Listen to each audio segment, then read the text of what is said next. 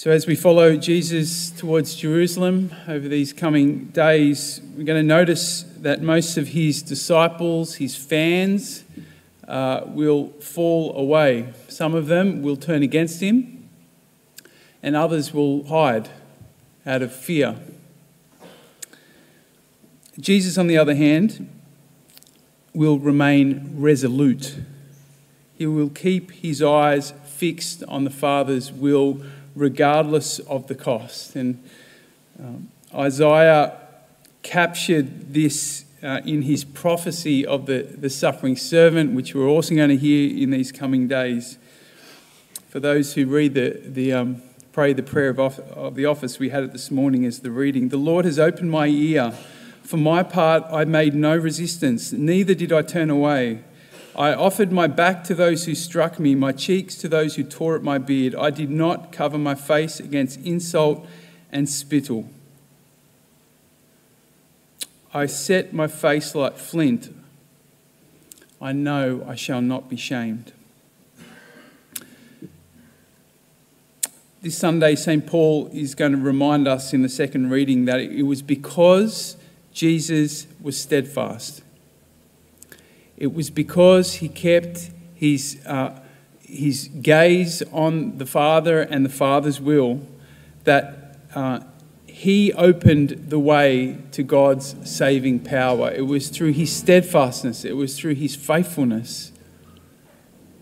It was by not compromising that he opened the way to the saving power of God, not just for himself, but for all of us. You see, there is a great power in our faithfulness to God, not just for ourselves, but for the world. It's this faithfulness, it's this resolute kind of determination to follow the Lord, to do the Lord's will, that is also being highlighted and celebrated in our first reading today with these three young men. You heard the story. I'm sure you know it. King Nebuchadnezzar, he had this great golden statue and he gave everyone orders to bow before it. And these three faithful young men, young Jewish men, they wouldn't do it. They said, even if our God doesn't save us, doesn't rescue us from this threat of the king, we're not going to do it. And even with more threats of fire being turned up 7 times as hot and all of that, they were resolute, right? So they were thrown in the fire. But as we heard, even in the midst of the fire, they were not harmed. In fact, it seems like they were saved by this fourth figure that suddenly appeared and had this appearance of God.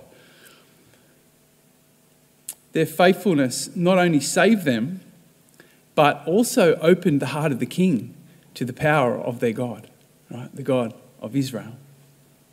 The general principle, once again, is that the more that we open ourselves to God, the more that we give ourselves to God, the more that God can give himself to us. So the invitation for us is to follow in their footsteps, follow in the footsteps of these three faithful young men, and of course follow in the footsteps of Christ, is to go all in. That's the invitation. Go all in following Christ. No compromises.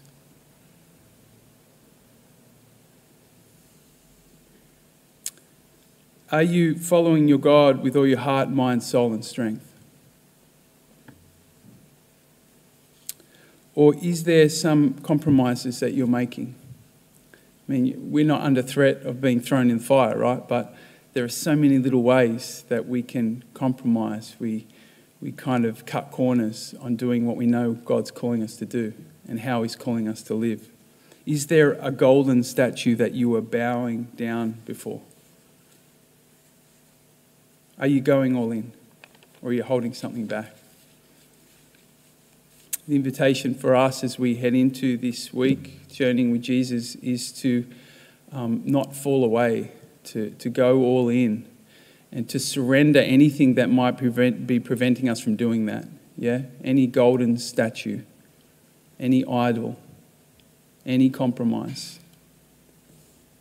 The more that you give yourself to God, the more that God will give himself to you.